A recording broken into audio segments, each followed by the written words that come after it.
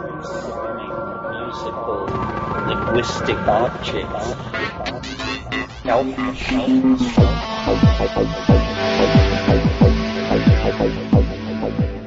Greetings from Cyberdelic Space. This is Lorenzo, and I'm your host here in the Psychedelic Salon. And today we'll be listening to a conversation that I hope will spark a lively and widespread debate.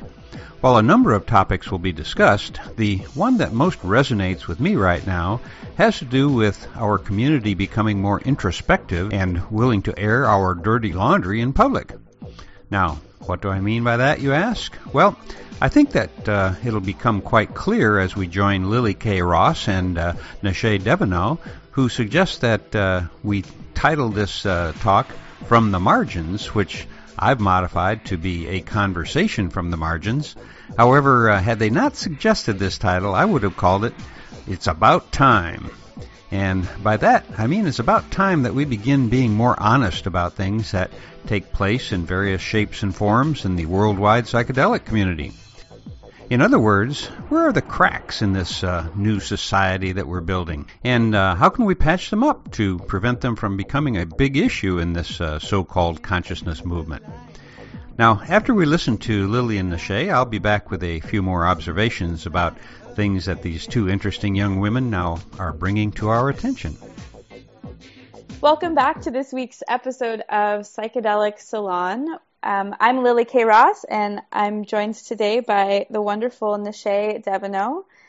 And we have, it's kind of come to our attention that there is a rather urgent need for conversation within the psychedelic community, whatever that phrase means, regarding power and structures of power and women's issues. And so Neshae and I have been talking quite a bit in preparation for this podcast, but we've also really been paying attention to a number of conversations that we've been having privately over the weekend. Both of us were in New York City for the wonderful Horizons Perspectives on Psychedelics conference. So we have named this episode Power in the Psychedelic Community, a Note from the Margins. So I will stop talking now. Neshae, would you like to say hello and introduce yourself? Yeah, hi. So, my name is Neshae. I'm finishing my PhD in comparative literature at the University of Pennsylvania. I'm also teaching a drug wars class about the war on drugs and reading psychedelic literature. And I have been going to psychedelic conferences since 2010 pretty regularly. So it's been interesting for me to see the development in the conferences over those years, and also ways that they have stayed the same. Yeah, they're definitely staying the same in a lot of ways, and also changing in a lot of ways. And it seems like there's some underground or peripheral conversations that are happening that are slowly making their way into the broader discourse, but they're definitely taking their time to do so. Definitely. I know Catherine McLean, who presented at Horizons this past weekend, she remarked, looking at the speaker list, that it is much more balanced in terms of, gender representation than it was like a few years ago, and that there are also openly gay individuals who are part of the speaker lineup. So there are hints of diversity, coming into a more natural proportion. But at the same time, there's also really dramatic lack of racial diversity and possibly even, socioeconomic diversity. So I think those things are, definitely worth talking about.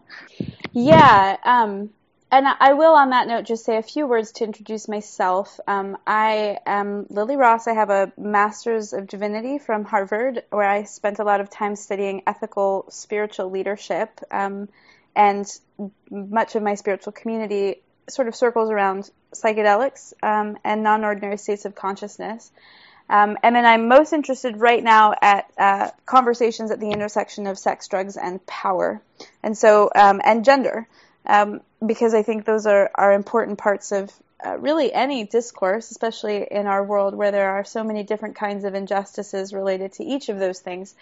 So, it's really quite exciting to witness, as you're pointing out, Nishay, how there is a greater representation happening at some of these conferences. There are more diverse voices being present, speaking for themselves, and again, these kind of conversations that are bubbling up from the margins. Yeah, no, definitely. There's but I'm interested in kind of the ways that is not, as I mentioned, like there seem to be some demographics that are still not as represented, and perhaps also some thematic issues or research topics that are not represented. And I think that's worth possibly commenting on that, and publicly commenting on it, just to draw attention to those issues and kind of ask why they're not as represented. And because do you have any thoughts on why the racial piece doesn't seem to have made very much progress at all?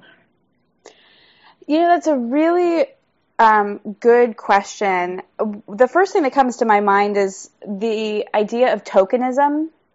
So I'm often approached as a woman when people ask me to speak or to contribute something. I'm often approached as a woman, like, oh, we need more women. And there's a part of me that's like, oh, I'm so glad that the issue of like having more perspectives present is on this person's mind, and that they're wanting to include that in their event. But I also want my work to be recognized, not just because I'm a woman, but because the work speaks for itself, And so I often feel approached as the token woman. And I bring this up in the case of talking about race in psychedelic discourse. I mean, I don't know, and I really can't speak for those whose experience is different from mine. Obviously, I would venture to guess that it has something to do with finding challenges in knowing how to approach different people with different kinds of backgrounds and perspectives. I mean, the psychedelic movement is very, white, upper middle class, very privileged. Often, for a long time, the discourse has been completely dominated by males. Which is interesting because there's this whole, everybody who's everybody, but there's a lot of talk about shamanism in the discourse and how groovy it is, and native peoples as, having access to knowledge and life ways and perspectives that we seek after as spiritually impoverished white Americans. And yet there's not a lot of native voices in the discourse. So I'm really not sure, and I think maybe the way to do that is to begin making more efforts to invite people in. I also think that just the idea of freedom of consciousness is such an inherently privileged idea, and I think it's really unrelatable to people who are facing much more tangible, everyday forms of injustice than, talking about the experience of people of color on the streets of Manhattan with stop and frisk and, things like that, which are so much more kind of in your face than this war on consciousness. And I think that discourse, or not that discourse, but that idea of like a war on consciousness, I think it's alienating to people who are, more interested in, say, where the war on drugs fits into issues with the prison industrial complex, for example. Definitely. And there's also a question of, because there definitely are people in other kind of like cultural, racial, socioeconomic brackets that are interested in these things. Like, so there are people who might be interested if they weren't consumed by working at a minimum wage job and providing for their families without government assistance. But there are definitely also like pockets of people that are interested in these topics already from different communities. And the question is, I think one of the questions is, how do you reach out to people that are not in your immediate circle, without it seeming like this kind of token gesture of like, oh, we want you to come like just because you're, a black woman or whatever it is, Right. Because we don't want to like objectify people, like as you were saying, you don't want to feel like you're only invited to speak somewhere like because you're a woman, and that if you were not a woman, your ideas would not be taken seriously. Right.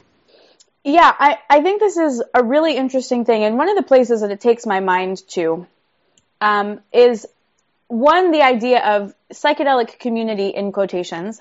What on earth is it? And B, how is it relating to not psychedelic community? Because something I tried to gesture toward in my first talk at Psychedemia years ago was that, you look at the demographics of a conference and you have a lot of lay people and you have a lot of professionals and scholars and researchers and doctors. People are giving sort of spiritual power often over to, or like expecting enlightenment out of some of these psychedelic researchers who are humans like everybody else. They're doing great work and they're totally human. And so there's this interesting way in which, there's all kinds of flavors of psychedelia, just like there's all these different flavors of Christianity or of American or of, any kind of identity. There's going to be sort of sub-identities and sub-categories within that. There are people who are advocates for psychedelic use, whose use of psychedelics, like, I would never... it would simply not be my way, and it wouldn't be the way that I've been taught by my mentors and by my teachers, and they would very much probably say the same for me, or maybe they're totally against the idea of mentors and teachers to begin with and love psychedelics because it's like this, cutting edge, very, individuated and non-hierarchical approach to creativity or spirituality or whatever it is that people are using these materials for. So the idea that it's just one community, I just don't even know what that means. But it's also a community, whatever it is, that's very concerned with how it's perceived by the rest of the world. Definitely.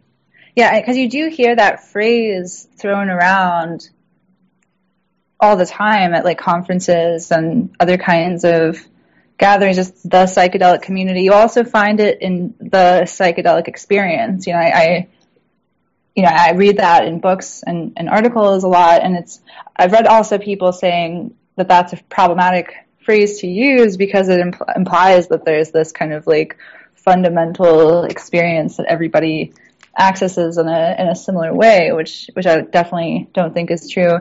And I mean, when it comes up at conferences, because a lot of conference speakers and researchers don't, either don't feel comfortable divulging their psychedelic experiences, or say that they don't personally have experience but are just researchers. And in that case, like, the psychedelic community might refer to people who frequent conferences, like, so it might be kind of like shorthand for psychedelic conference community, whereas like a rave kind of subculture that goes to music festivals and trips out in that context, like, might also use the phrase psychedelic community, but be referring to something that's very, very different. Right. And there's actually, I think, some tension between those communities, each one kind of maybe looking upon the other at different points saying, I don't know if you're doing it right. But also there's a way in which, like, for instance, I see a lot in terms of like party culture and that kind of psychedelic community, people kind of taking research, findings and ideas and theories and using them to legitimate recreational drug use. Definitely. Which is fascinating because it's like, I mean, they might as well be different substances. The thing that you take on the dance floor is a totally different thing than the thing that's taken in the School of Dentistry at NYU with blindfolds and ear shades, where you've been preparing for weeks for a mystical experience to diminish end-of-life anxiety. Like, there might as well be different drugs. Right. Perhaps. I don't know. Also, MAPS has this really interesting funding model, and power to them, I mean, they're doing such phenomenal work. And part of the way that they get their funding is by really engaging people in this kind of sense of psychedelic community, which is very gathering and party centric. And it's not that the parties themselves raise money; it's that the parties bring people together and provide a sense of community and raise up a sense of support, so that people will then make small to moderate donations. And that's how MAPS has raised millions and millions of dollars to see their research projects through. So in some ways, like, there are aspects of the research that very much bank on a sense of community, even if it's an imagined community or a very transitory, brief kind of one night only in conjunction with a conference X, Right. Yeah, it's true. And MAPS is an interesting case because I know that they have experimented with reaching out to different kinds of people in different ways. And there's been this, just overhearing conversation, I think there's been this definite tension between that kind of party psychedelic community and research community in an extended sense, like not just people because they want to appeal to people who fund scientific research, period, not just people who fund psychedelic science research. And so I know that they experimented with kind of becoming more straight seeming or square seeming in order to appeal to those kind of like, the broader research context.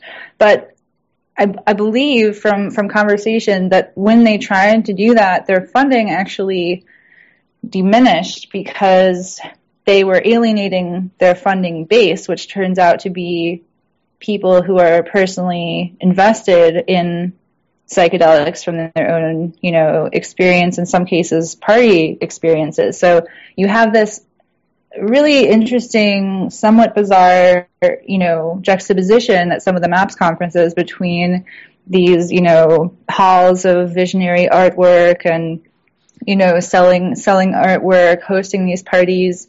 And then on the other side, you have these rows of chairs and the, PhD presenting the peer-reviewed, journal article. So, and I was interviewed at Psychedelic Science by a researcher at, I was a journalist writing for the Chronicle of Higher Education, which is, the probably most widespread higher education newspaper.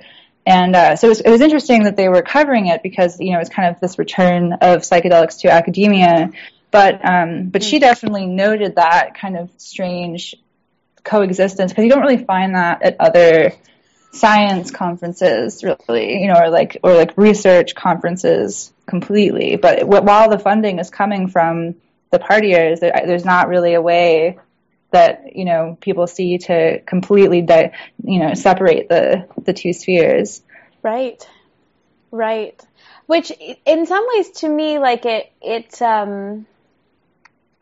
this idea of like the image and the self-image of the psychedelic community, MAPS' experimentation with becoming more accessible to a non-psychedelic audience, and then they're kind of learning through that more about who their support base is.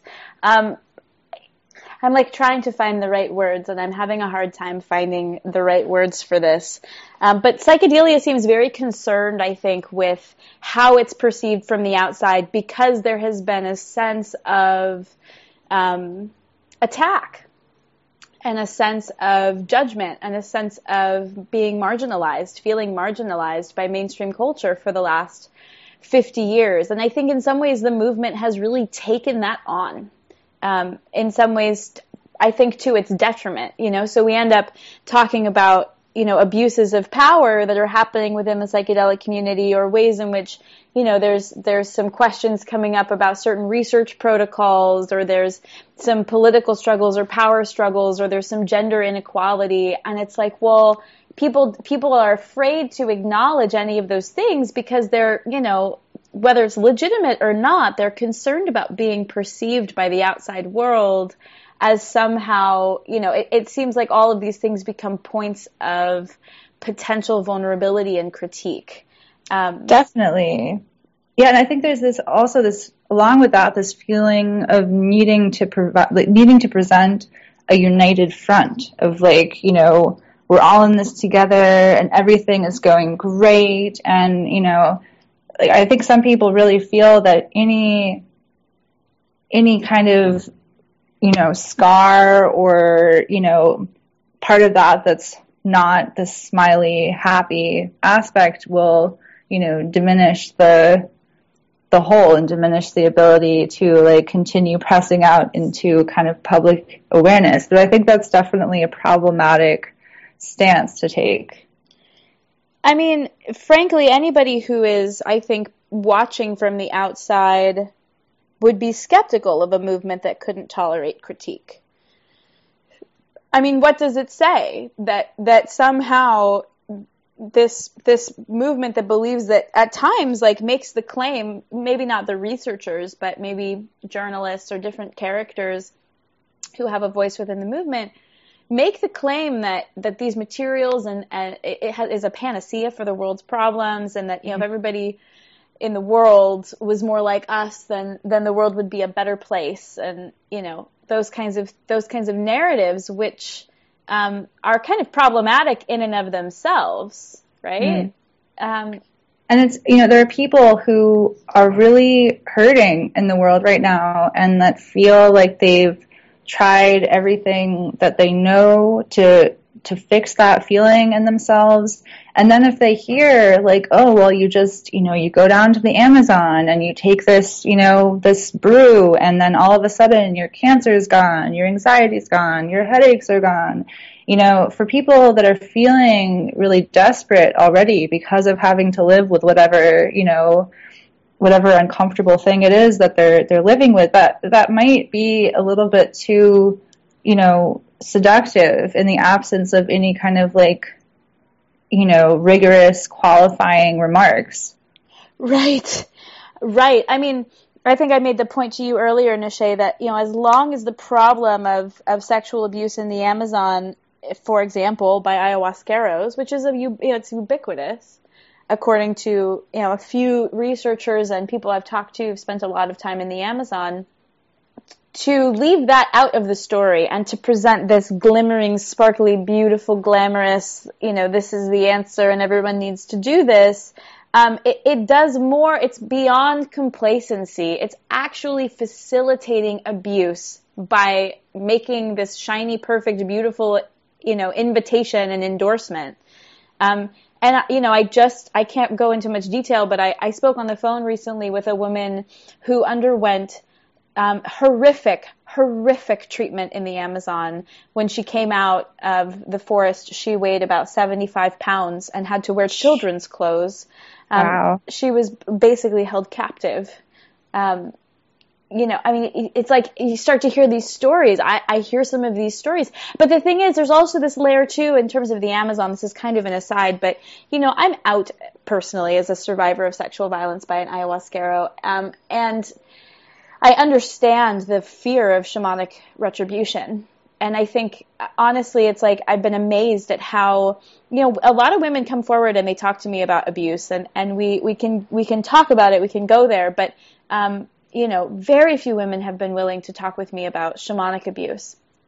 Even some who've reached out. I mean, I've had a few reach out to me anonymously, and they don't want me to know who they are. You know, they just, because they're afraid of the repercussions shamanically of speaking. And I think that's something that has to be taken seriously. You know, if people want to take shamanism seriously and all of its romance and glory, that dark side has to be taken seriously too. So it's a really sticky situation, especially when, you know, when people are reluctant to speak, but also when people are reluctant to listen, and when people are reluctant to create spaces for those conversations to be had, which is why those conversations are happening in the margins. 100%, yeah. But they are happening. That's the amazing thing, is that, you know, with people, I talk to a lot of people who really have skin in the game and they really care about this work. And they're really concerned about these issues and want to see these issues, you know, brought to the fore and addressed in a broader way. And so I think there's really actually a thirst and a hunger for that. And I'm hoping that people will, find ways. I mean, you have obviously really been very courageous in organizing Psychedemia and, creating the space for people to come forward and speak who hadn't really had that chance before. And you were courageous yourself for being able to bring up those subjects at Psychedemia. Like, I heard from so many people in the, years afterwards that referred back to, like, oh, Lily's talk there was, she brought up so many things that, I'd wanted to hear people talk about, or that I'd been thinking about, but I hadn't heard anyone else talking about some of these, like, difficult, like, really, like, self-reflective topics. And so the fact that people responded so well to that, I definitely think that goes along to support what you're saying about the thirst for more of that. And I also think it's a sign of maturity in any kind of community if you're willing and able to look the issues like in the face and want to get to the bottom of it and not just gloss over anything that is less than ideal. It's like when you have a lot of the early psychedelic research was, upon like closer inspection, not taken seriously by other researchers because the inconvenient aspects, like the Marsh Chapel experiment.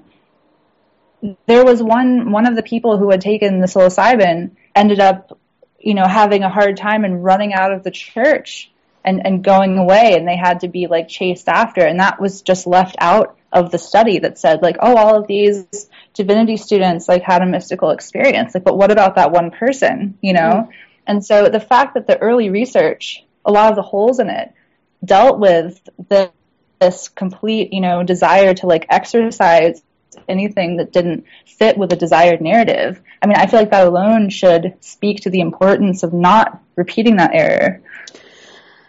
Wow. Amen. I didn't realize that Pankey had written that out of the study, because I've heard that story. I just heard that recently, so I'm not sure of the exact details, but I know that also with Timothy Leary, his recidivism study with prisoners who, he claimed that prisoners who had these mushroom experiences were less likely to return to prison. Upon closer inspection, like, the data didn't support that conclusion. So it's like this investment in the smiling, sunny narrative that's actually making the research be taken less seriously. I guess that in some ways, like, this is the nature of conflict of interest.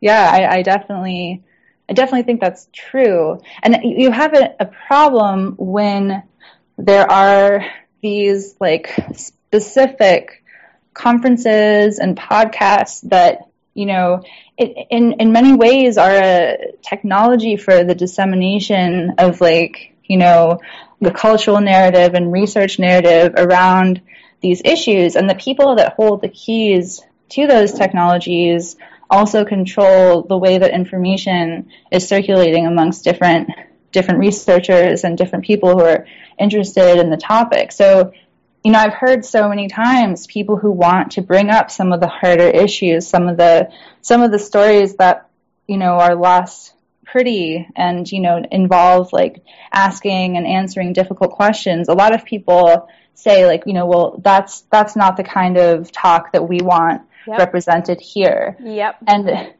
when there's only so many conferences and only so many podcasts that people go to and listen to, and if some of those major venues are resisting the topics because of like the other looking in, it's like this, half of it is for the purpose of the researchers and the, people interested in the topics to gather and come together. But another half of it is this curation for the public, and trying to get the ideas like, packaged and presented in a ingestible format.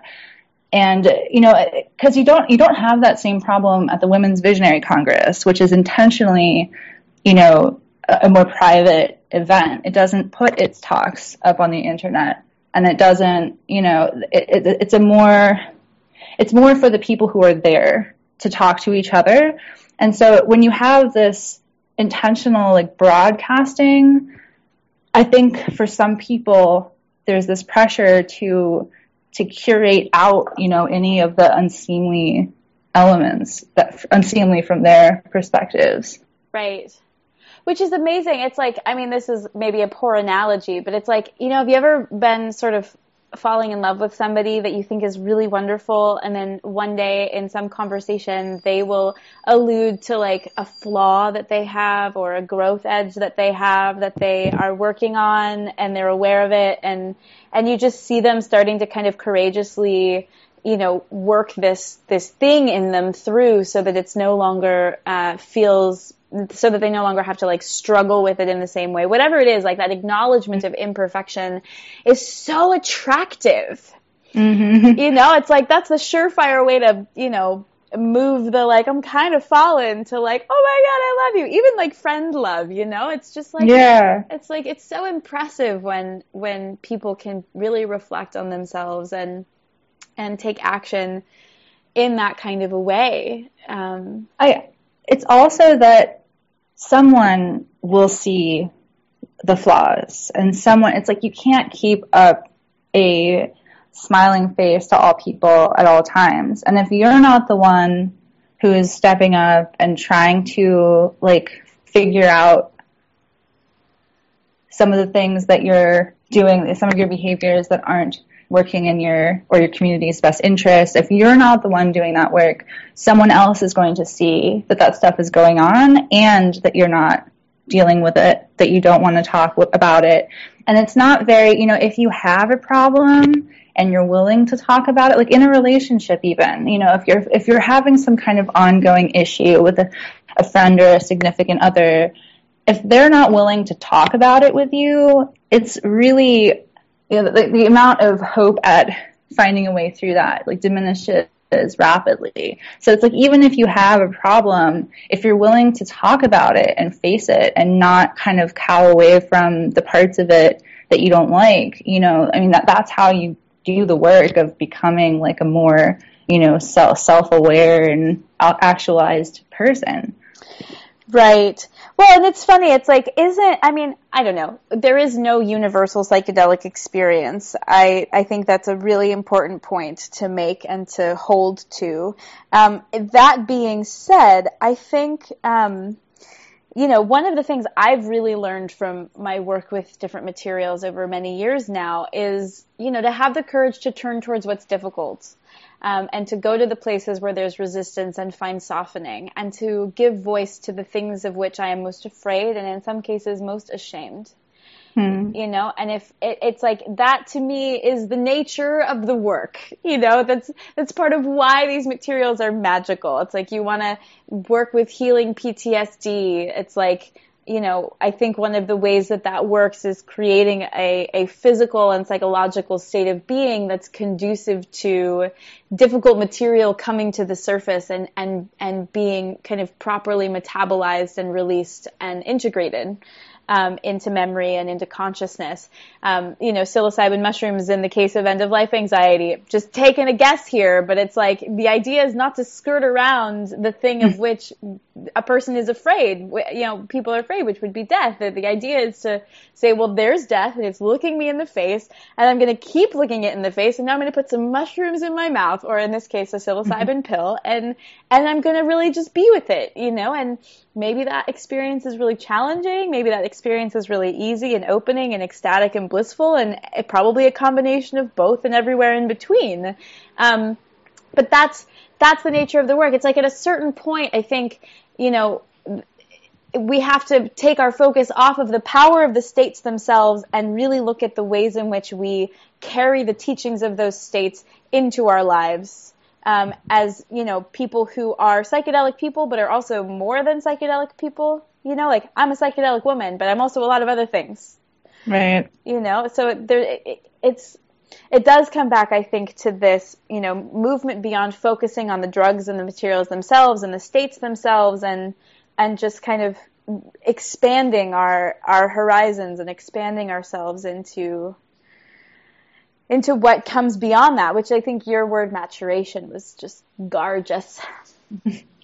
Yeah, no, and it's something that I think we need to go through, in order to become like more dynamic in the kinds of research questions we're asking and the kinds of, people we're talking to and views we're incorporating. And I think that it really needs to be gone through to send a message to the wider public that, we still think that despite the darkest, most, difficult parts of, anything touching on the psychedelic experiences.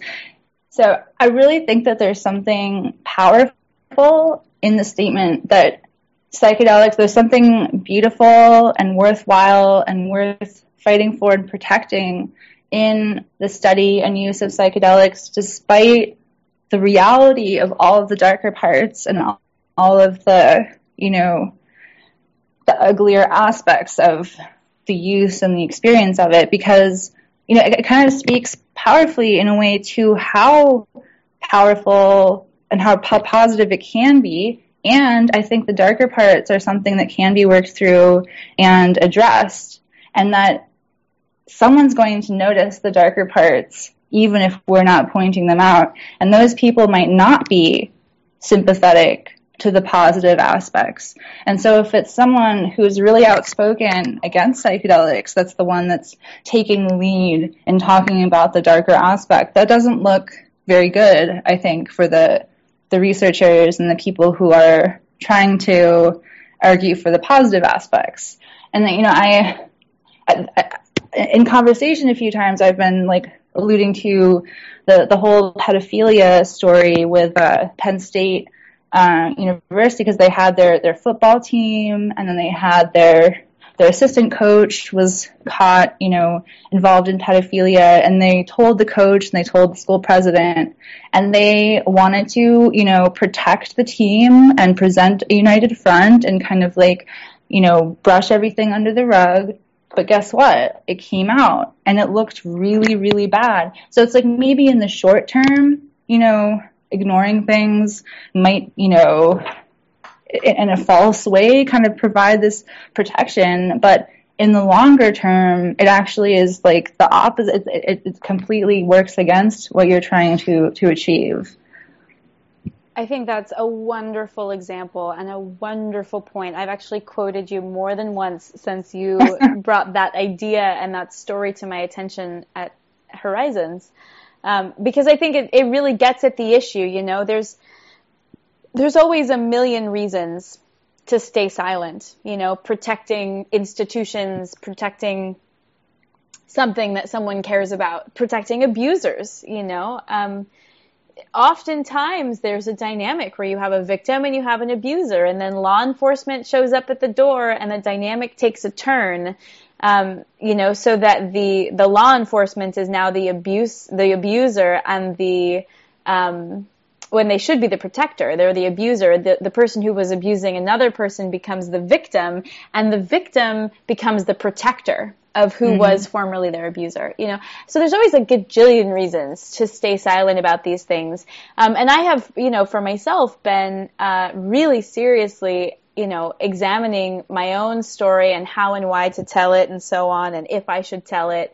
And I've heard some incredibly compelling cases for, why I should not. But it seems that none of those cases stand up to the kind of story that you're saying, that you're telling about Penn State. Because ultimately, brushing things under the rug, eventually the rug is full of frickin' bumps, and somebody trips and falls, and they pick it up, and oh my God, look at all this abuse, That's right. Whoa, where did that come from? Well, we all knew it was there all along, but we were sweeping it under the rug because that was easier than opening the door and sweeping it out. Yeah. Ay. And then there's also the question, there's the innocent in quotes, there's the sort of, there's the one who sweeps it under the rug because they're afraid. But then there's also people that are a little bit more intentional about it and that are kind of controlling what information gets out at the conferences. And I think, maybe don't have the best motivations for why they're including some things and why they're not including other things. And, what to do in cases where people aren't, because I think there are some people that you could talk to and say, these are the reasons why I think that we should be presenting this material. And then there are other people that would not even be willing to have the conversation. They have their mind made up. They have their own kind of like agenda that they're trying to push, and they're not like willing to consider other perspectives. Right. And what do you do when people like that are controlling, or have the keys to some of these technologies of disseminating information? Like, how do you start a renegade blog, a renegade platform, conference, podcast? I mean, happily, Lorenzo is very encouraging with, the kinds of materials that, go out through the Psychedelic Salon, but there are other pretty major venues that are not open to discussing a lot of, the issues we've been talking about. Yeah. And that's the conundrum in some ways, or that's the issue, and I think there's something to be said for creating alternatives and finding avenues where there are avenues. But I think there's also something to be said about, and it's almost like something I want to say just to psychedelia more broadly. It's like we can talk about this stuff, these values, these teachings, the magic of these medicines until the cows come home. But it's only when we're actually living into them that people start paying attention, and this sort of, what's this person's secret? What have they got going on? Because, whatever they're doing seems to be working, that compels people to get interested. And I think there's something about, just realizing that there is a thirst in the psychedelic community, as there is a thirst in the American community, for real talk. Yeah, for honesty. Totally. Even when, it feels like dangerous, people love it and they thrive off of it, and they're moved by it. And so, I think just continuing to find ways to bring those conversations to the public and to people, and just, doing it for the people that are interested in catching on and who are kind of like, finally somebody said it, Mm-hmm. I mean, that's such a good feeling when that happens. And hopefully eventually, these venues where, other voices are unwelcome or simply not afforded space, will catch on, or else they'll just become obsolete. Mm.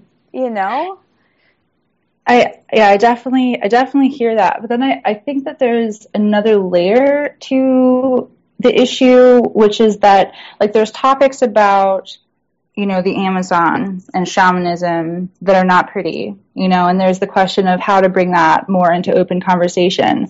But then there's the related question about what to do when there are people in the United States or, the local psychedelic research community that are, have histories of, sexual abuse, or, making women feel inferior or less welcome, or, just talking down to it. It's like, what do you do when there are people who are visible and who are making decisions that are impacting the way that knowledge is being disseminated? Because it's like, that's a whole other kind of can of worms in terms of how do you publicize that? Because I feel like not publicizing it in any way does exactly what we were talking about, being implicit in the abuses in the Amazon does. It's like, if we don't say anything, then it's just going to continue. And there are some figures that I've had so many separate conversations with other people, and everybody has a story of something horrible that happened in an exchange with that person.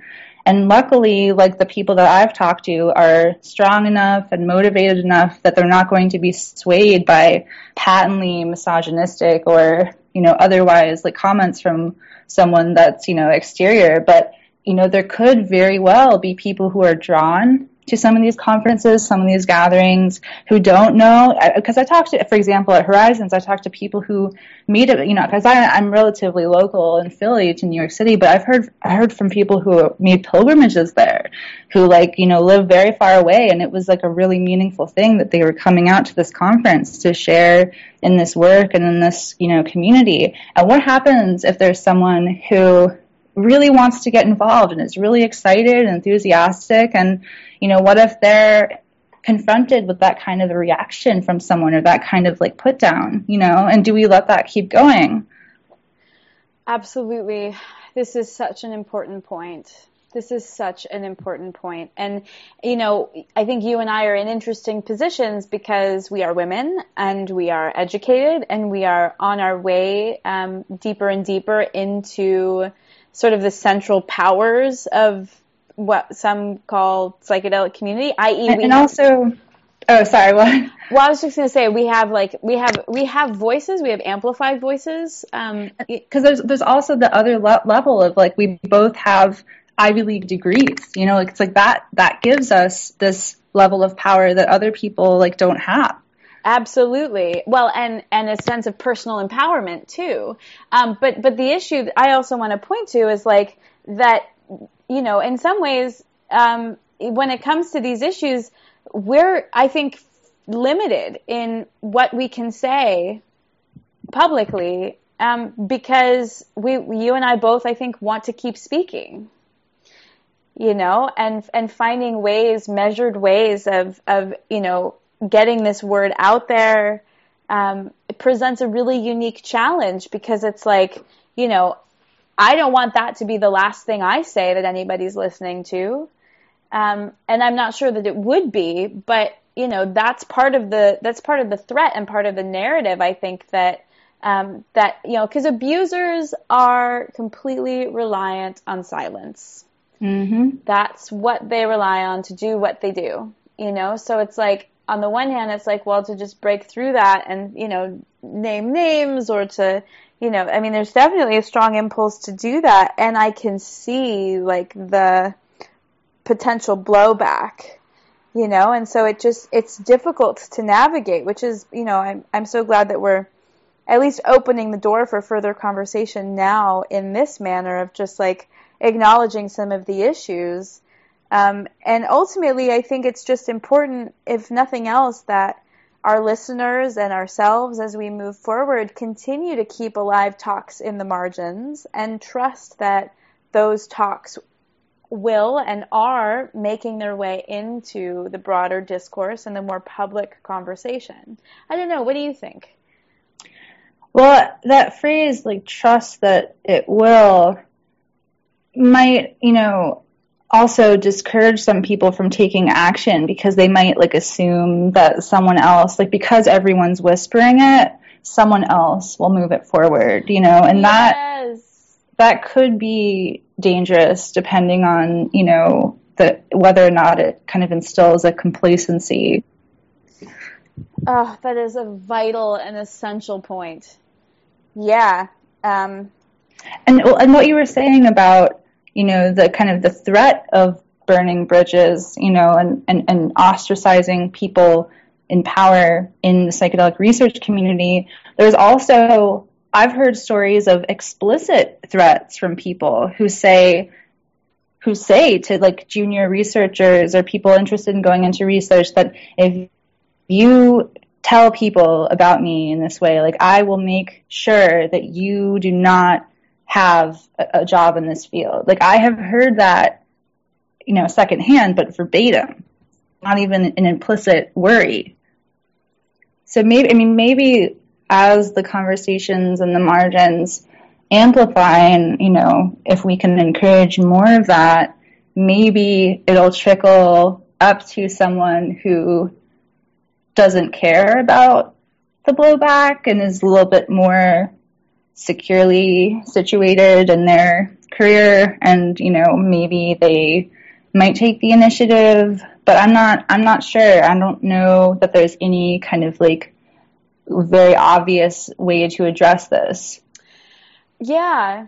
I think two things come to my mind. And the first is that, partially it's important to at least have the conversations become very robust in the margins so that by the time they're out in public, they're robust statements that can withstand whatever blowback or critique might come from it.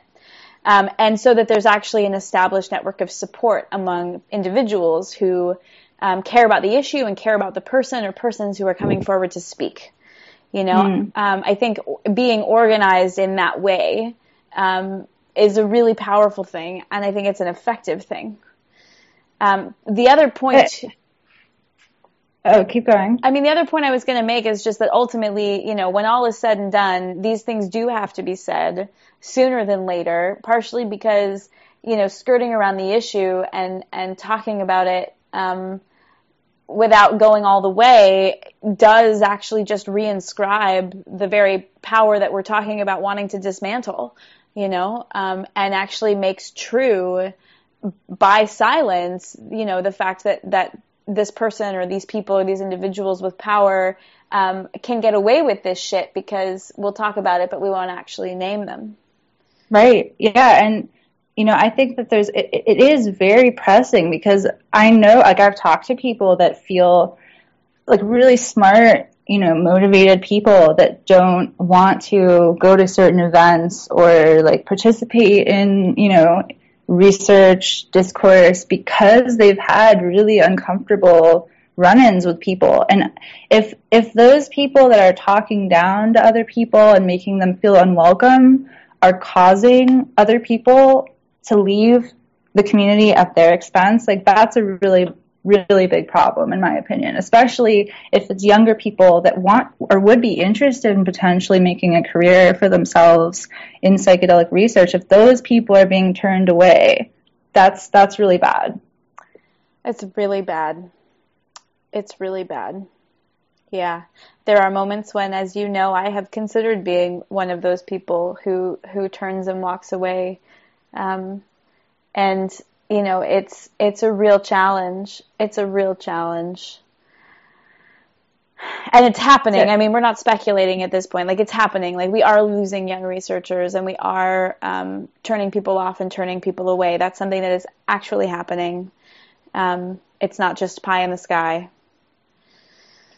It is kind of fortuitous to have this like kind of podcast platform because it is a way to bring, these margin conversations possibly to a wider audience, or maybe people who have like their own stories that they've like not shared with people might feel like stepping forward and saying something since they realize that they're not alone. Because some of these people that, they make people feel like they're stupid, like they're worthless or they're not as good as other people. And when people internalize that, they're not going to step forward and say, because they'll say like, oh, like I'm not involved anymore because I wasn't good enough, or I wasn't, I didn't have the right skill set or social connections, and that's, it's really sad.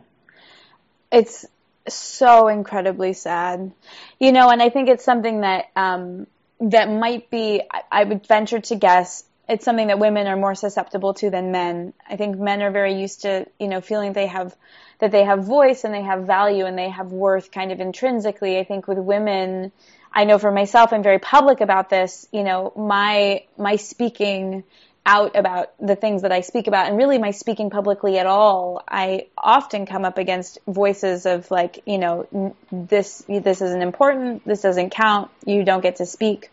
And I think that that's an experience that's really common to a lot of women. So to have that in any way like preyed upon or fed from the outside so that it becomes a dominant inner narrative, that's really paralyzing. There's a lot of women, especially, I think, that are susceptible to it.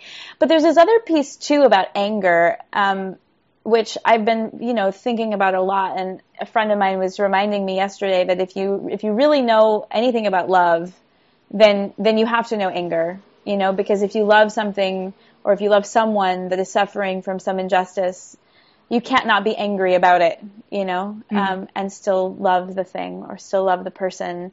But I found it very interesting. One of the last talks at Horizons this weekend was an interesting presentation by Amber Lyon. And there was a point in the talk when somebody was asking, about anger or something like that. And Amber's response was a response that I think I've heard actually quite a few times before in different contexts of like, we're supposed to transcend that, and we're supposed to, operate from a place of love and inspire people that way because anger doesn't work. And I just thought, well, there's a couple issues there. The first is that basically every successful political movement that I know of has used anger very effectively as fuel for the fire. I don't think anybody can talk about the civil rights movement without acknowledging that there was anger involved, Mm-hmm. And I think that that's incredibly important. And I think, on another level, that idea that anger doesn't count and that we don't listen to it is just a way of taking emotional experience more broadly, which our society imagines as feminine, and saying that that doesn't count. It must be logical and rational and objective for people to listen, or love and lighty or convenient in some way. But the other issue too is that, because women, as far as I can see in my observations and study and research, women tend to internalize anger in the form of depression, and it functions to silence women, especially.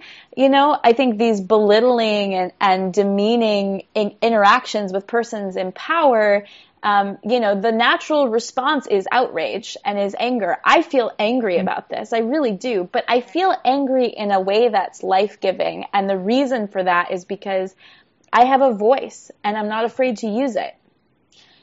Like if I didn't feel that I had a voice and an outlet to speak these things and speak them honestly, I would probably explode or implode. Implode in the form of depression, actually. And that's something that I spent a lot of my life doing. It's been a process of claiming my voice and coming out of that. But, this is real stuff. This is really real stuff. And I think it's going to be, it's part of, I think, how people are enculturated in America. So, of course, it impacts psychedelic culture. And it's going to keep impacting us until we find, avenues and outlets to speak. And there are something that, just came up that I think, I would really like to add to this conversation is that there's also, I think, an issue with sociopathic type personalities being drawn to positions of power and then only being interested, you only have worth as a woman, as a young woman to those people if you are powerful and well-connected and therefore a source of power to them to be your friends, or as a sexual object. And if you lack both of those things, you're invisible. And I've seen that happen. I've seen it multiple times, and I've heard from other people who have also either seen or experienced that. Absolutely. Absolutely. In any case, a woman is an object through which power is obtained, either by Precisely. being sexual object on the arm of person X or being an avenue for connection Y. Right. And then the other thing I was going to say was that, imagine if, because there's one thing that's removing the disrespect from the equation when a young woman interested in the field speaks to someone in power in the field. Removing the disrespect is really important. But imagine if every one of those negative interactions was instead the person, the young person being encouraged and honored and connected to other people who want to support them and encourage them. I think that would really revolutionize the kind of, momentum that the research community has. If, everybody who stepped forward was honored for their enthusiasm, but that's just not happening right now. It's got everything to do with, I think, a certain competitiveness and a certain I don't know, privileged elitism maybe. I mean, that's just like the tip of the frickin' iceberg, but the point that you're making, I think, is incredibly, incredibly important.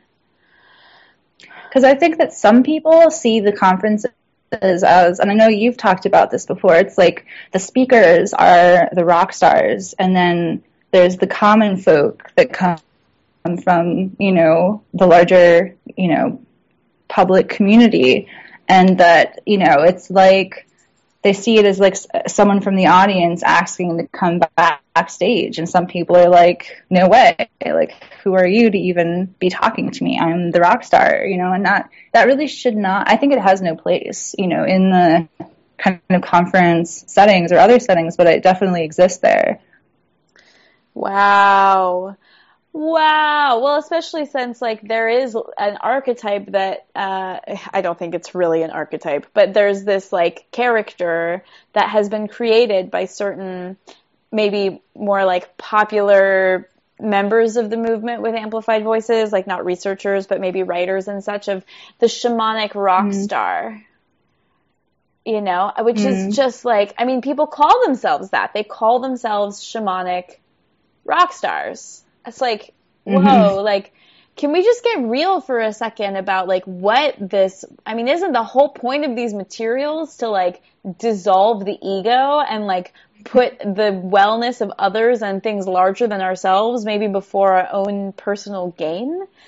And yet, I think the very essence of like the notion of like a rock star is there's a selfishness that comes with it. There's an inaccessibility that comes with it. There's a, I'm the man or I'm the woman and I can get whatever I want. And, I mean, it's a very interesting character, those rock stars. I was just going to say, I'm not doing justice at all to the complexity of that dynamic, but it is a dynamic, and it's popular in the party culture and it's popular in the academic culture too. It's showing its face.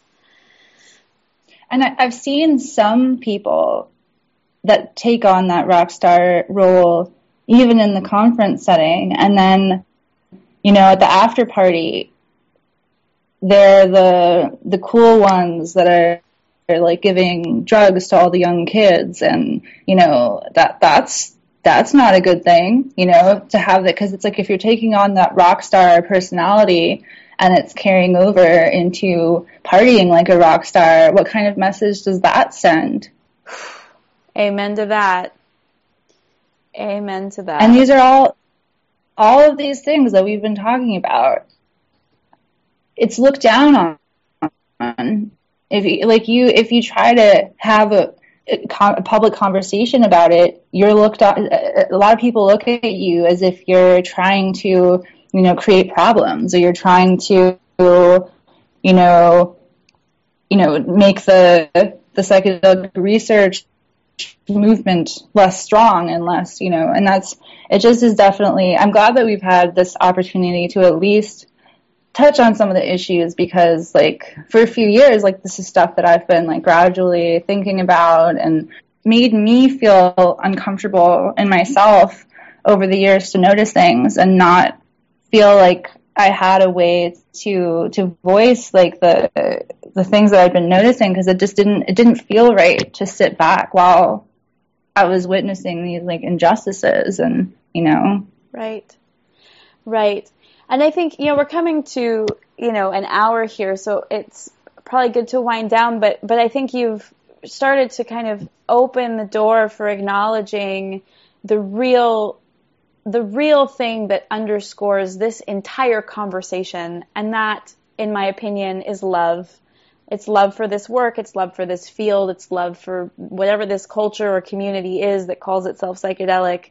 I feel like I would venture to speak for you and I both to say we love this so much, that we want to see it done in the best way that it can, and we want to see it succeed, and we want to explore whatever it is we need to explore and reckon with what we need to reckon with, so that this beautiful thing that we love so much can live on. Amen. Well, I suppose that concludes our broadcast for the day. Thanks so much to our listeners for listening in. And please, we want to hear from you. We want to know what you're thinking. We want to hear your stories, and we want to encourage you to share them in whatever ways feel good to you. Nishay, do you want to say some parting words? I'll add that on the salon listing, at least there's a contact information for both of us. So if you feel like reaching out, we would love to hear from you and, continue this conversation. Absolutely. And that's really what is going to keep this conversation alive, is people willing to reach out to each other and say hi and, let us know what you're thinking, because that's what's needed. All right. Be well, fellow travelers. We'll talk to you soon. Onwards. You're listening to the Psychedelic Salon, where people are changing their lives one thought at a time. And as Nishay just said, if you go to the program notes for this podcast, which you can get to via psychedelicsalon.us, you will find ways in which you can contact both Lily and Nishay. And hopefully, if you have comments or questions, that you'll also make them known in our comments sections for these podcasts. While sometimes things get lost in my email inbox, all comments to our program notes have to be personally approved by me before they appear in the blog. So if you want to get my attention, you can always post a question in the comments sections. And even if I don't reply, you can be 100% sure that I've at least read your comment or message. Now, before I forget it, I want to add my 2 cents about what was just said about speakers at some conferences acting like rock stars. First of all, that's really too bad, and it doesn't reflect well at all on the power of our psychedelic medicines to make us better people. Obviously, simply ingesting a lot of drugs isn't going to magically transform a jerk into a nice guy. It takes a lot of introspection and mental processing to transform a psychedelic experience into an experience that enhances one's life. And for what it's worth, not all of the celebrities on the psychedelic conference circuit are acting like rock stars. I think that the best example of that was found at the legendary and theobotany conferences that were held in Palenque for a number of years. For example, in 1999, the speakers included Anne and Sasha Shulgin, Paul Stamets, Terence McKenna, Michael Bach, Manuel and Donna Torres, Jonathan Ott, Christian Rasch, Rob Montgomery, and Giorgio Samarini. And if you aren't familiar with all of those names, when you look them up, you're going to discover that back in 1999, these were the very top names in our community, and not a rock star among them. For 7 days and nights, they joined the 80 or so participants in family-style meals for breakfast, lunch, and dinner. And in the evenings, after the night's lecture, the speakers and us participants would sit around the end of the pool or on our cabin porches in smaller groups, talking and passing a pipe around. I'm still somewhat amazed at all that transpired during those conferences. And today, many of the women and men who are now giving presentations at our conferences were attendees at Palenque. It was a good model for a conference, and hopefully we can have more like it in the future. That said, the point that Nishay and Lily just brought up about these conferences being, kind of unaffordable for all but a few fortunate souls, well, it's an important point. In my own case, I was 57 years old before I had enough disposable income for the first time in my adult life that I could attend a conference like this. And that's one of the reasons that I started doing these podcasts. I realized how fortunate I was to make it to Palenque, and I also realized that it continues to get more difficult each year to come up with the money to attend a conference or a festival. And so, we now have the marvels of podcasting to at least spread this information around a bit more. And I hope that I don't need to point out that without you and some of your friends listening to these podcasts, there'd be no point in me posting them each week. So, we're all in this together, you know. I hope that in the interest of strengthening our little world here, that we'll accept the challenge just laid down to begin openly discussing things about the psychedelic community that aren't quite right and can use some fixing. For one thing, it's been pointed out quite frequently that for far too long, the public face of our community has been largely that of white males. Fortunately, however, the deeper you connect with this community, the more you'll discover that the situation isn't quite as dire as it was 20 years ago. And as a grandfather whose 5 grandchildren include 4 girls, well, this topic is of more than just a passing interest to me. In fact, as I was listening to Nishay and Lily with you just now, I thought about the fact that by the time my granddaughters are in their 30s, that Nishay and Lily will be 2 of the elders by then. Just as you will too, by the way. Don't forget that fact. One day you are going to be an elder of this community. And it's much easier to do than you may think. The main thing that it takes is, just live long. That means, of course, not taking any unnecessary risks or doing something really stupid. And I'll have more to say about taking an honest inventory of our community in our next podcast. But even though it's time to sign off right now, there's one more topic that I need to cover real quickly. If you've been with us here in the salon for a while, you know that last March I did a little fundraiser, and for a premium, for a donation of $45 or more, I sent the donors a thumb drive with almost 16 gigabytes of audio files. At least I sent most of the donors their thumb drives. Unfortunately, there are still 8 of them left to be sent, but I don't have the addresses for these donors. So if you happen to be one of these kind souls, please send an email with your address on it to donations@matrixcast. That's MATRIXCAST, matrixcast.com. And I'll send your thumb drive that contains the first 400 podcasts from the salon, plus 128 Terence McKenna sound bites that I've collected. And I've collected them mainly for musicians who want to include a few words from Terence in their work. But now those sound bites are also online for you to access as well. And you can find them on our program notes page, which you get to via psychedelicsalon.us. At the top menu is the word Extras. Click it, and you'll see a link for the sound bites, which I think we can have some fun with here.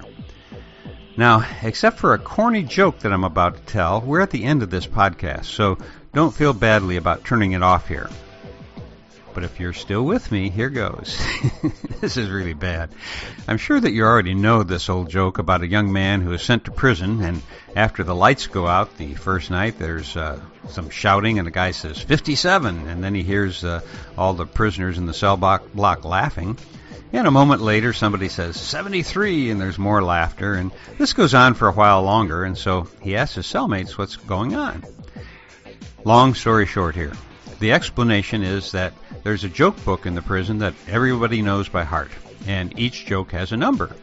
So at night, instead of telling the entire joke, they just shouted out the number to remind one another of it. And a few nights later, this new guy decides to join in, and so he shouts out 79, but nobody laughs. And when he asked his cellmate why nobody laughed, the guy said, well, some people know how to tell a joke and some don't. Now, actually, I can string this joke out for several minutes when I'm in the mood, but luckily for you, I'm only using this joke as an illustration of what can be done with the Terence McKenna sound bites. For example, if I string together the numbers 51, 73, 79, 94, 128, 62, and 7, here's what we get. Killed by cow fart. Well, nobody said life wasn't fraught with peril, right? Permission for heresy is never a bad idea. No religion in the West since has been able to come to terms with the psychedelic experience because it mitigates male dominance, hierarchy, and all the other things that are the methods by which we do business. Well, a single mistake would screw the pooch. So, unfortunate turn of phrase that I've picked up. The world just seems quite crazy at the moment. Because the fact of the matter is, nobody knows what's going on. Nobody knows. Nobody has the faintest idea. The best guesses are lies. You may be sure of it.